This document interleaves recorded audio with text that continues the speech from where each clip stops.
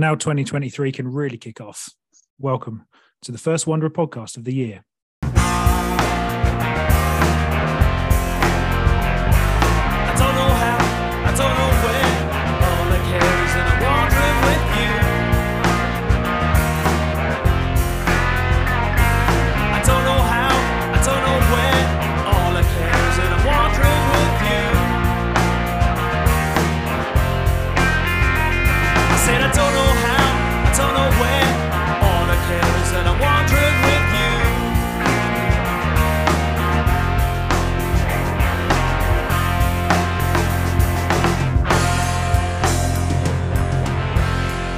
Wandering with you.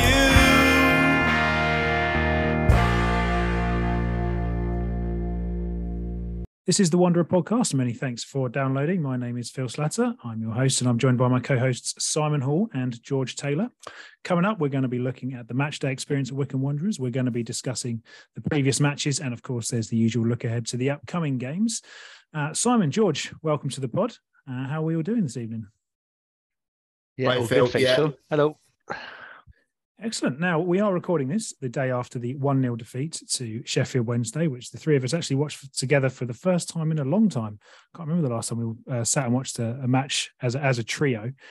It was a slightly disappointing result and performance, but nonetheless, when Simon and I last spoke before Christmas, we were on the back of some indifferent form, some okay results, some poor results, but largely some fairly disappointing performances. Even if the results were okay, the performances always left a little bit to be desired. But since that break, the 19th of November, we lost to Cheltenham. We then had a 2-week break before the Portsmouth game. Things have pretty much improved vastly. 2-0 victory over Portsmouth, a decent point at Lincoln, a great victory over Ipswich, victories over Bristol Rovers and Peterborough.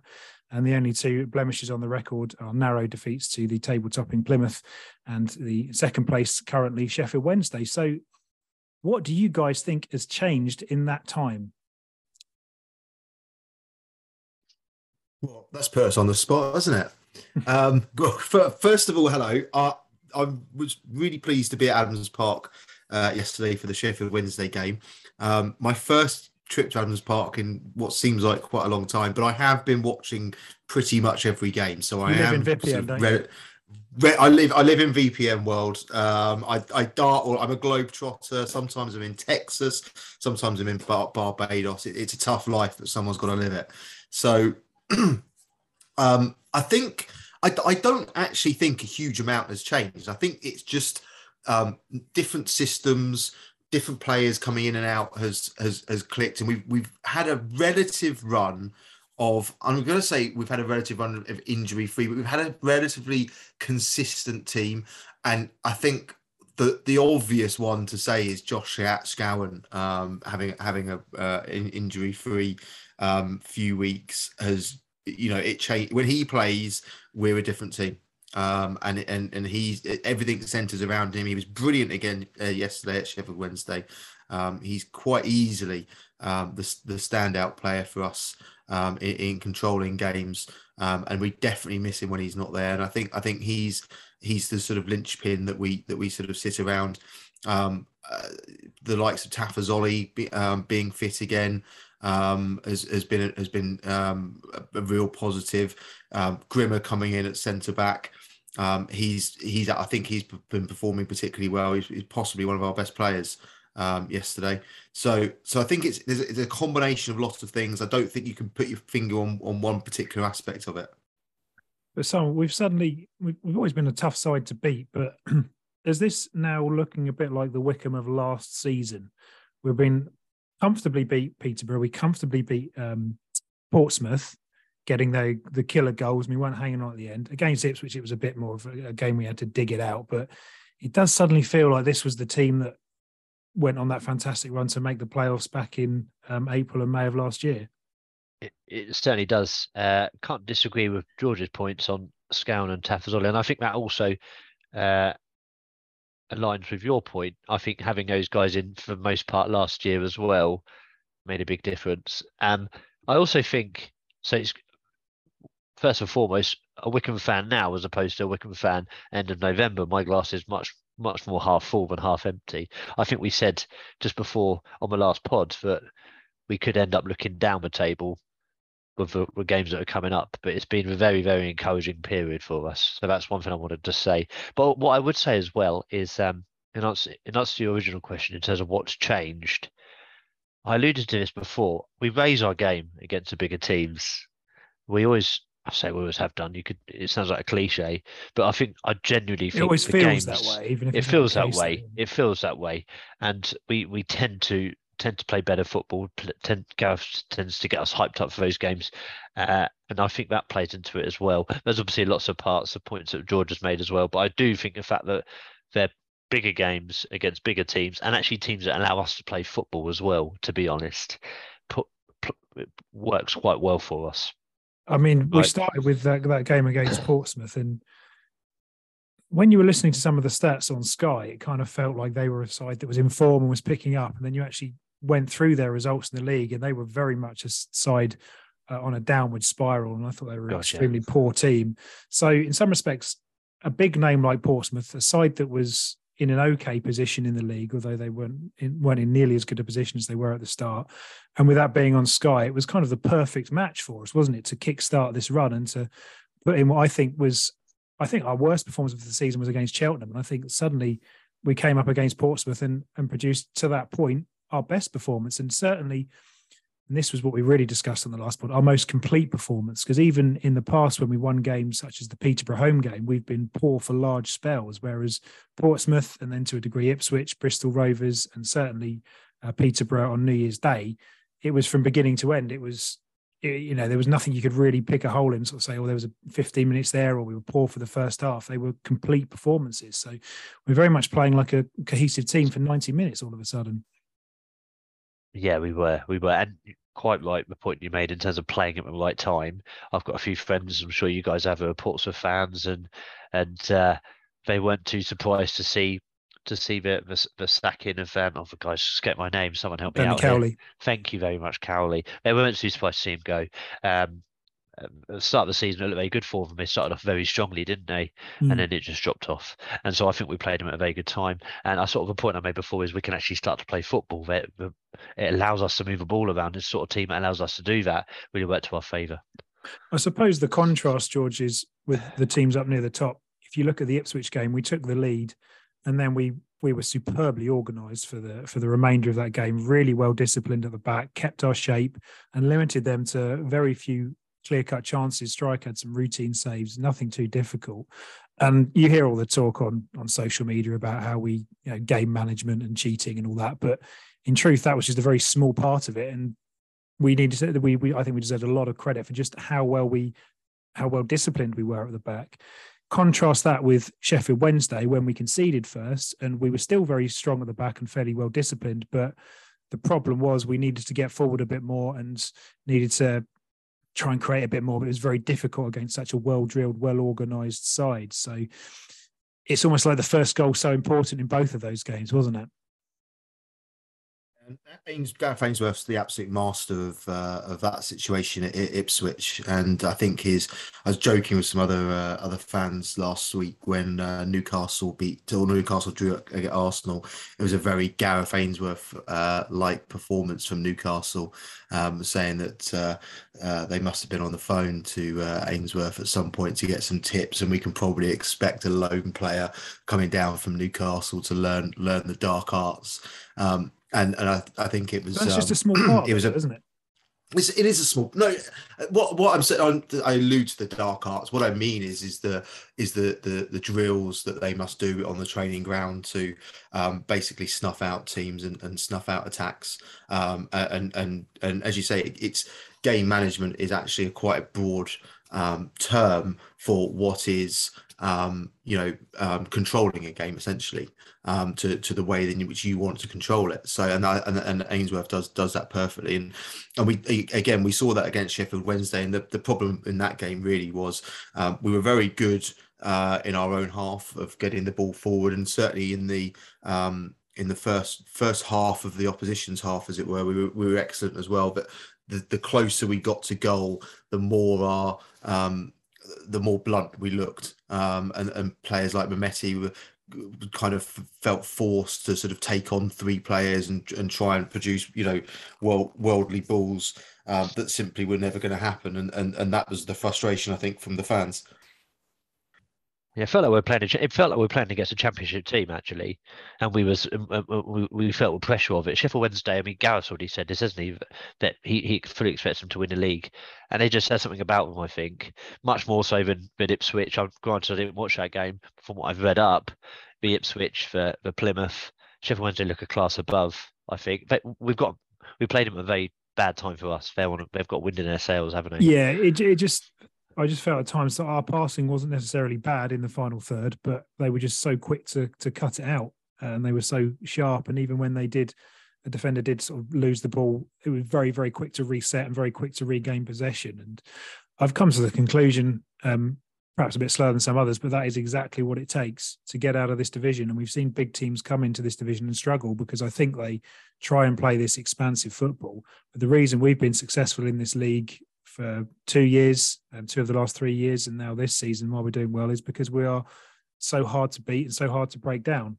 And that's what Sheffield Wednesday has become. That's what Sunderland did last year. They sacked their manager in February when they drew 3-3 with us and they lost 6-0. And then a new man comes in and just made them really, really resolute and really well organised. And that is the fundamentals of what you've got to be in order to get promoted. What you do on top of that in terms of how many goals you're going to score and how you play, whether you're going to play a passing game or more direct style, doesn't really make a huge amount of difference. It depends on your resources and the players you got. But if you're hard to break down, that is, I think, probably 60% of the battle to get out of this division.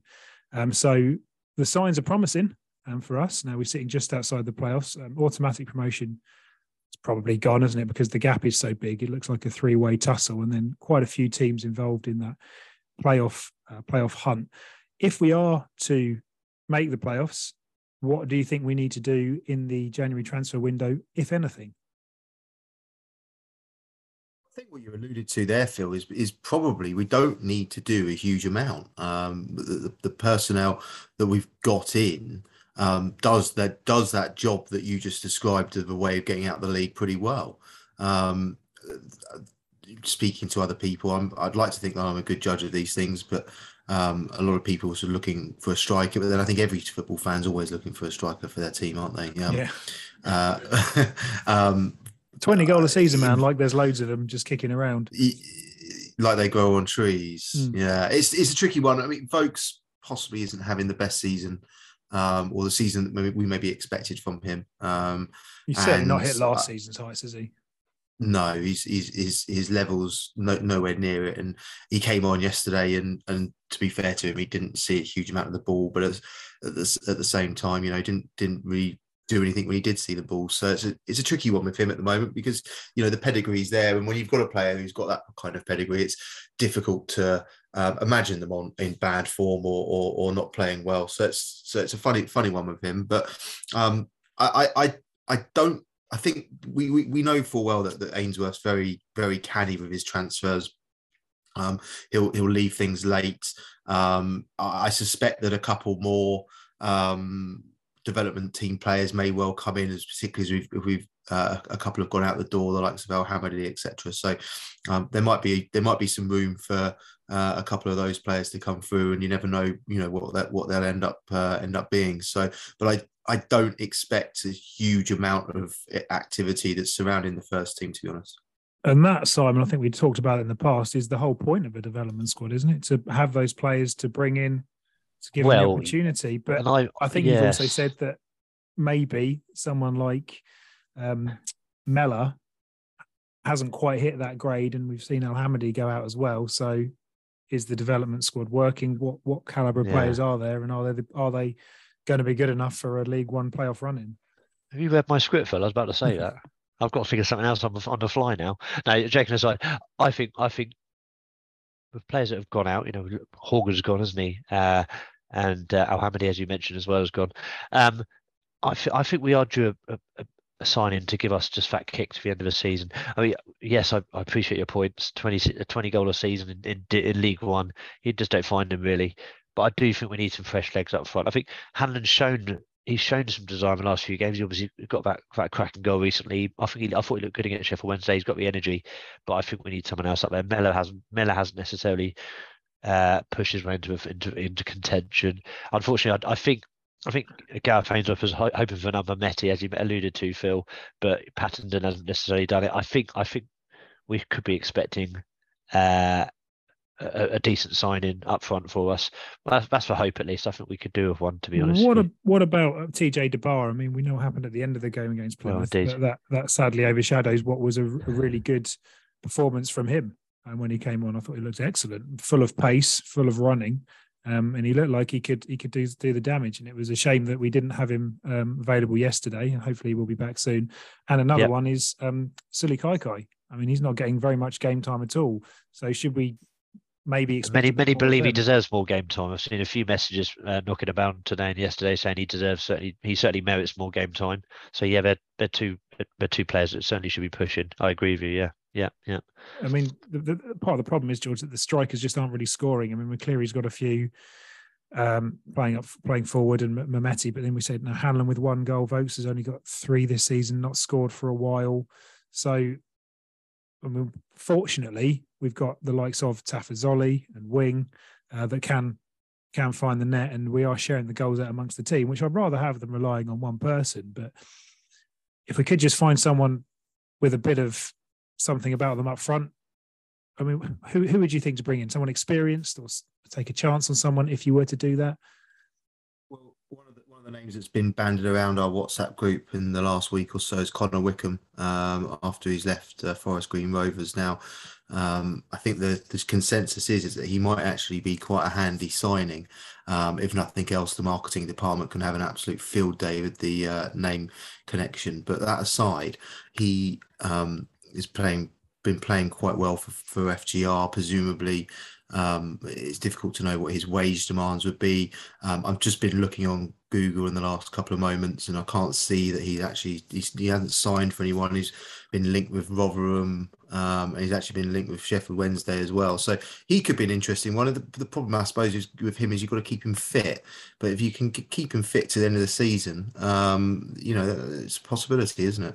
Yeah, and it might be a bit like for like. You know, we've got Vokes in the building. You're going to take a chance on someone like that. Is he going to be any better? What about Ikpeazu, boys? Bring him back.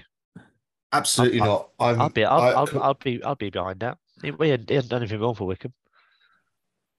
The issue I have with him is I was speaking to someone who was at the games, the behind closed door games during lockdown, and he said one thing was incredibly obvious, is that he's literally the Forrest Gump of league football, and that you have to tell him everything to do, and it's literally like, run Forrest, run. And when he does, and when he's got the ball in front of goal, clearly he's a talented boy. He listens. But I think from a coaching management point of view, I think he's desperately hard work. Interesting theory. That strikes me as not an Ainsworth player. I imagine. No,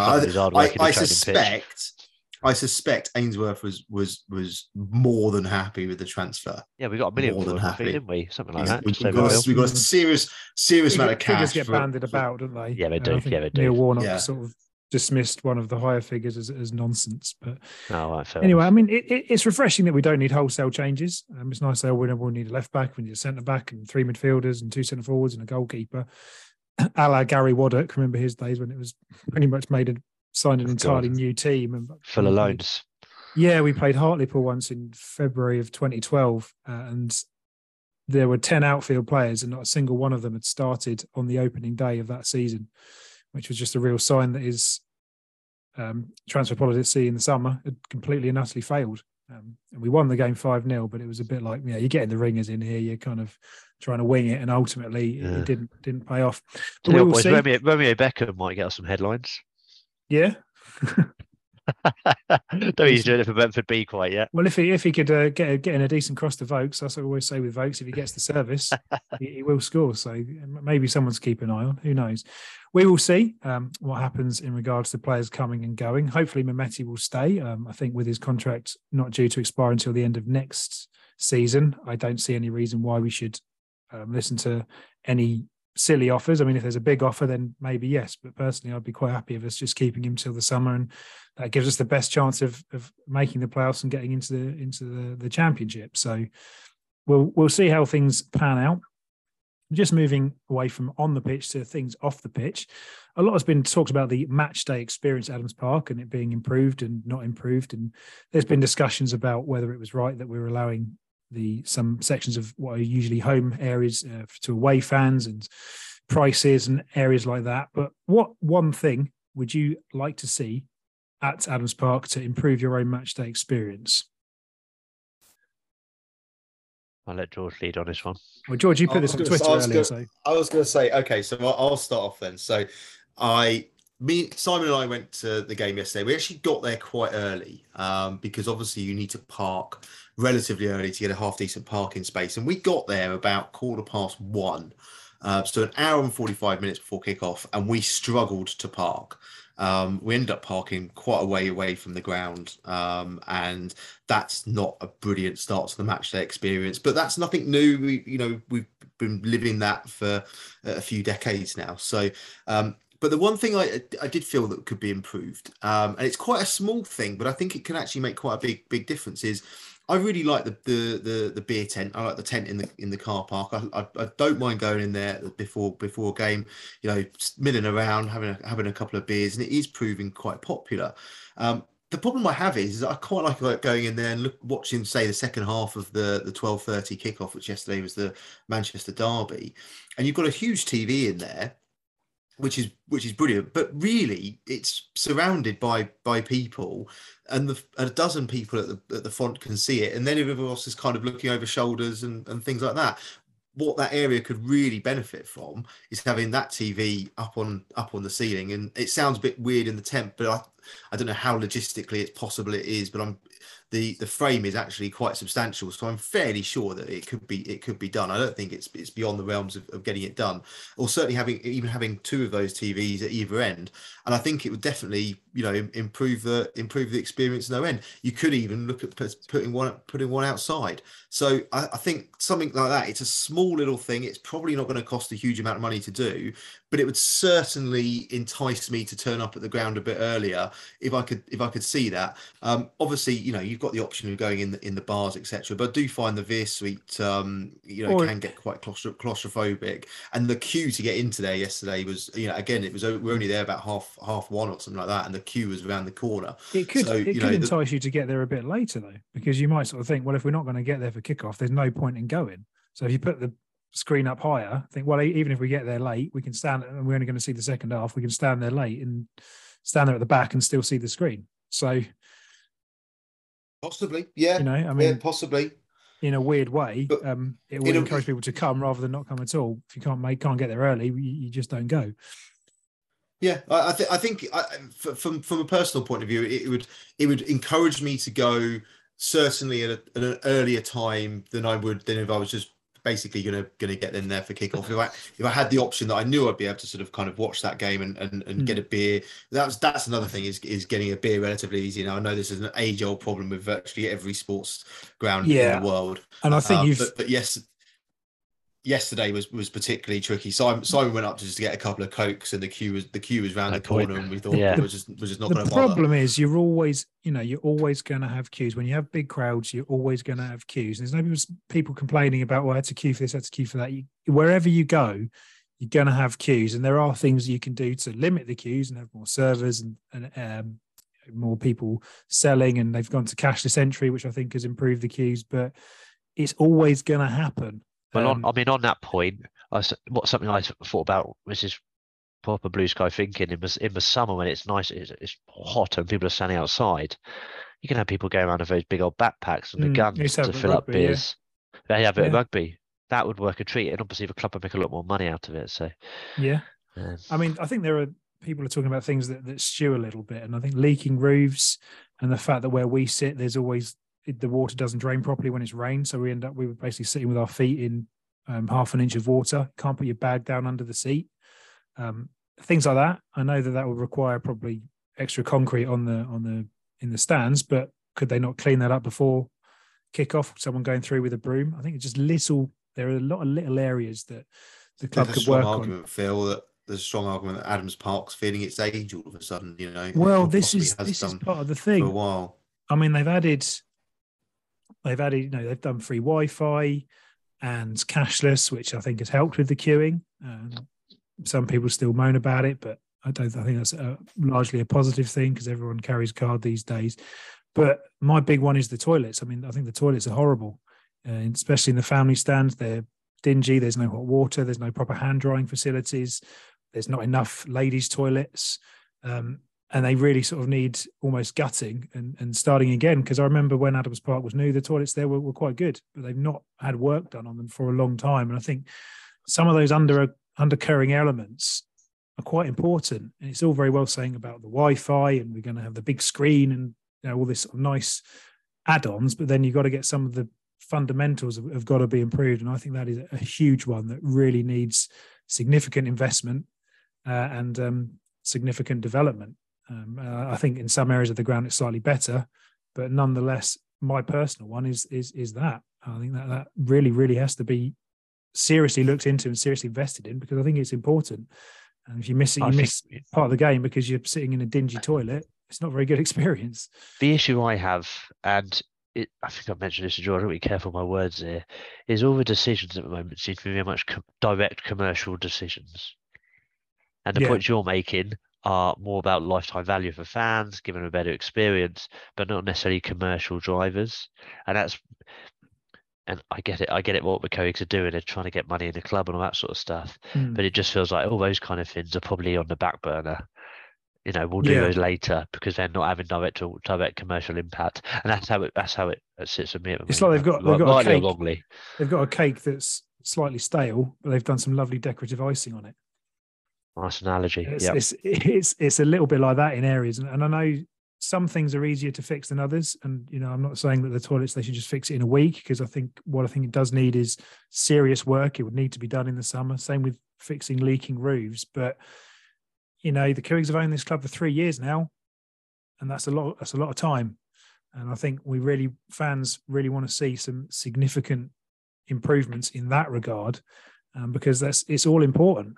And we know about the T-bars, they need redoing so they can offer more. I don't spend anything at the T-bars now. When I do go, or rarely, when I do go there, I don't usually have to queue. Now, partly that's because it's cashless, but also because it's very expensive and there's not much choice. So I used to spend sort of £4 or £5 on the T-bar every game, and now I spend nothing there because the prices are, I think, too high in a lot of regards. I don't think like tea and coffee is too expensive, but things like sweets and drinks are. And like I said, it's too expensive and the choice isn't there. The chips aren't there. We know about that as well. So again, I think that's another area, and the T-bars and the toilets are kind of linked in the same sort of building part of the ground, if you know what I mean. So that's something that, again, needs serious investment, and that could be a commercial driver, couldn't it? It's like when you see those Twitter accounts where they compare match day food at different grounds up and down the country, and people post their photos of it and the price of it, and some of it is brilliant. You know, some of it, it's inventive, it's fresh, it's new, it's well priced, it looks good, great value. So that proves it can be done. You know, other clubs are doing it, and even when you go to local games, you know, if you go, Simon and I quite often go to Flackwell Heath when Wycombe aren't at home, and the T-bar there is absolutely superb. You can get a really great burger and chips for a £5. It's brilliant value, so it proves it can be done. Yeah, I mean, I've always said the proof with the pricing is, are they making more money? Because if they are, then fair enough, you can't really argue with that. But the prices have gone up. Which is fair enough. You know, they said they want to make it as a money-making experience. They want the club to break even or make money, which is a challenge. But if they are improving in that regard, great. If not, what can they do differently, and how can we help that to improve it for the club and improve for ourselves? And I mean, these issues about people having their seats moved for the Ipswich game and then for Sheffield Wednesday, I don't really see a big problem with that. I know it makes the queue a bit bigger, but if we can sell extra tickets and that's going to bring in an extra 20 grand a game, then I don't see an issue. And it's something that's not new. We've been doing it for years. I remember in the 90s, everyone in the family stand had to move because the whole family stand was given to Watford fans. We've seen Luton taking over the what used to be the main stand. That's happened with Sunderland on 2 of their 3 visits to Adams Park. It happened with Port Vale as well. So it's a great atmosphere as well. It's a good atmosphere, isn't it? I mean, more of away fans in makes it a better atmosphere. So yeah, I mean, and I'm all for that. I think it enhances the game, doesn't it? I think part of the issue is the way it was communicated to some of the fans wasn't ideal. And one thing I have a bit of a gripe with, I mean, if you sit in those areas that get moved, you can go and move to a different area, maybe a better priced seat for the a better seat for the same price in the upper tier or whatever, what have you. But when they sort of say as a thank you, we're going to give you a free match ticket for a friend, and I think you're inconvenienced the season ticket holder, and yet their mate gets a free ticket. So I don't really see it's a nice gesture on one level, but I do think you should maybe offer those people that move something else as well, because you're not sort of compensating them, you're actually compensating their friend. So maybe you offer them, a free drink voucher or a money off voucher at the T-bar, something like that as well, for the inconvenience. And as many people have said, it just needs to be communicated a little bit better. I don't think a lot of people have a lot of problem with it. I do hear some nonsense about if people are going to be moved, they're not going to renew their season tickets. Maybe they might think about where they're going to sit their season tickets, but if it brings in extra money, then great. But it could be a commercial driver if you sort of say, right, we're going to do this 3 times. It's going to bring in an extra 60 to 70,000 pounds. We're going to use that money to improve this, and this at the ground. That would be good publicity, wouldn't it? It'd be great publicity. I'm aware that we're a little bit short on time, chaps, so I'm just going to run through this very quickly. But I've been on social media, and it's a murky old world, and I never get my head around it. But put a tweet out earlier on this subject, kind of thinking that we get a mixed bag, and actually we did. And I hope if the Couigs are listening, there's some brilliant market research being done here by the team at the Wanderer podcast, and I expect our commission check will be in the post for that. But there's a very general consensus on match day experience. Atmosphere is mentioned in almost every reply that we got, or lack of. On yesterday, I think this was mostly more that there was a disregard of fan experience in pursuit of short-term revenue. One of the tweets we got, I quote, "seems to be all about cash. Fan experience is not as good as it used to be. No program and kiosks stupidly expensive. Half-time was chaos. 1,000 fans got half the toilets, 5,000 got the other. Not enough facilities left for home fans. Some people saying they didn't necessarily feel completely safe with people pushing, etc." So those are obviously, they're quite strong views there. So I think the club definitely need to take those into consideration. Yeah, things like weather don't help, do they? When it's wet and slippery, but maybe again that's something that they can think about. And yeah, the atmosphere is a tricky one, because I think it didn't help yesterday that the game, I didn't think it was a poor quality game, but it wasn't a match full of excitement. There wasn't a lot of goalmouth action. There weren't a lot of weren't a lot of goals. And to that end, I think that contributed to the fairly flat home atmosphere. I know the Wednesday fans sang, but then they were winning and they were away from home. So, and then you contrast that with the Milton Keynes match in the playoffs, and what an amazing atmosphere that was, because everyone was on such a high and bouncing around. So there are things we can do to improve the atmosphere. I think the acoustics in the terrace need to be looked at. I know that's something the Cougs have talked about, but we will see. Work to be done, and improvements to be made, definitely. I think that's the bottom line, is that there are things that they do need to really work on and really put their money where their mouth is in some regard. But back to on the pitch matters. Next Saturday, we travel to Joey Barton's Bristol Rovers to see their magisterial, beautiful, wonderful football, while of our team of thugs boot the ball as far as they can. How do you see that one going, Simon? Well, I think based on current form, I'd like to think we could win that game. They're right behind us, but it's a real key. We like playing the teams up and above, up and around us. We played very well against Sheffield Wednesday. We played well against Ipswich. But where we're playing at the minute, I'd want to see us get a win now. I know I believe it's away. I'm pretty sure it's at. Yeah, we played them at home very recently. Yeah. So I'd like to think we can get a win there. Just on current form, we have to keep moving forward, right? But the way we're playing, the results we're getting, I think a win is something we want to get out of that. A draw probably wouldn't be the worst result given we beat them at home. Of course it wouldn't. But yeah, like you say, if they're one of the sides in a very similar position, so it does sort of look like a real 6-pointer and an opportunity to put some distance between ourselves and them. And then in a rearranged game, George, we welcome Oxford United.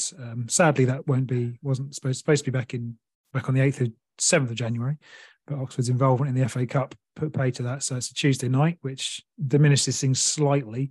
Oxford, bit of a funny one, really. They've gone from losing the playoff final to losing the playoff semi-finals to just missing out on the playoffs, and now it looks like they're going to finish mid-table or maybe in the bottom, even in 13th, aren't they? Yeah.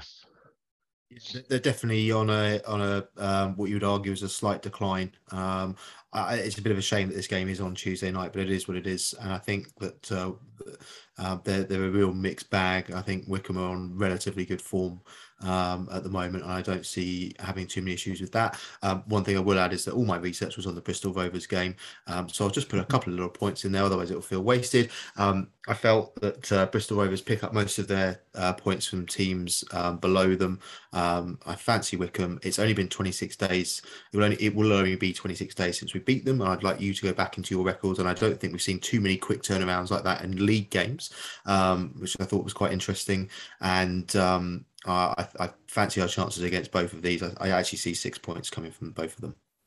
Said that which before, is very optimistic for me. Said that before we had that run of games in November when we were playing like Morecambe and Cambridge, Port Vale, Forest Green, and it didn't happen. And then we played the tough run of games in December and early January, and we picked up a lot of points. So I don't tend to be this optimistic though. So it's a rare thing. These are slides that Oxford having a funny time, but I think, we can be confident. I mean, even the defeats haven't been too damaging or too disappointing. If you do want to go to Bristol Rovers, then you can go on the Independent Sports Club coach, and that leaves at 10 o'clock and 10:15 the two times. That's from the train station, 10 o'clock, and then Handy Cross Hub at 10:15. And if you want to call Colin on 01494 536 270, you can book your place on that coach. Very, very quickly then, gentlemen, let's have a prediction for both of those two games. I think Bristol Rovers is 2-1 again, and I think Oxford is 2-0 to Wycombe. Simon? I'm going to go quickly because my laptop's going to cut out, I think. So I think Bristol Rovers 1-0, and I think Oxford 2-0. I'm going to go a 1-1 at Bristol, and then I'm going to say 3-0. We're going to beat Oxford 3-0. So a bit more pessimistic and then a little bit more optimistic, but 4 points wouldn't be too bad. But that is it. Many thanks for downloading. It's much appreciated. We are on Twitter at Wanderer Podcast, so do give us a follow. Send us any message, any feedback. Do spread the word. Until next time, thanks for listening, and come on you Blues. Wandering with you.